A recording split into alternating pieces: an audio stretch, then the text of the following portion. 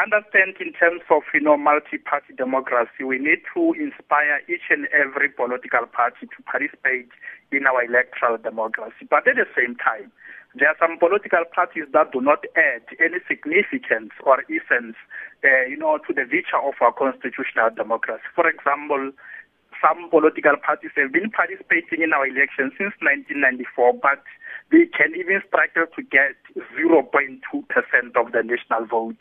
I don't want to mention names, but such political parties, as far as I'm concerned, I think they don't add any substance, to the virtue of our electoral democracy. But again, we need to understand something in relation to these forthcoming local government elections.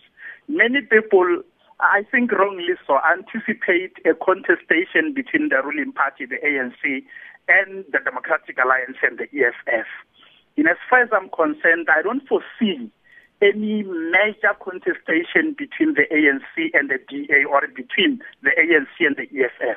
The very fierce contestation that I'm expecting, it will be between the EFF and the DA, because the Democratic Alliance that used to be led by Helen Zille is no longer the same Democratic Alliance led by the current leader, Mmusi Maimane. Because remember, one of, the virtues about Helen Zille and in relation to a political success was based on the fact that she was, consolidating opposition politics.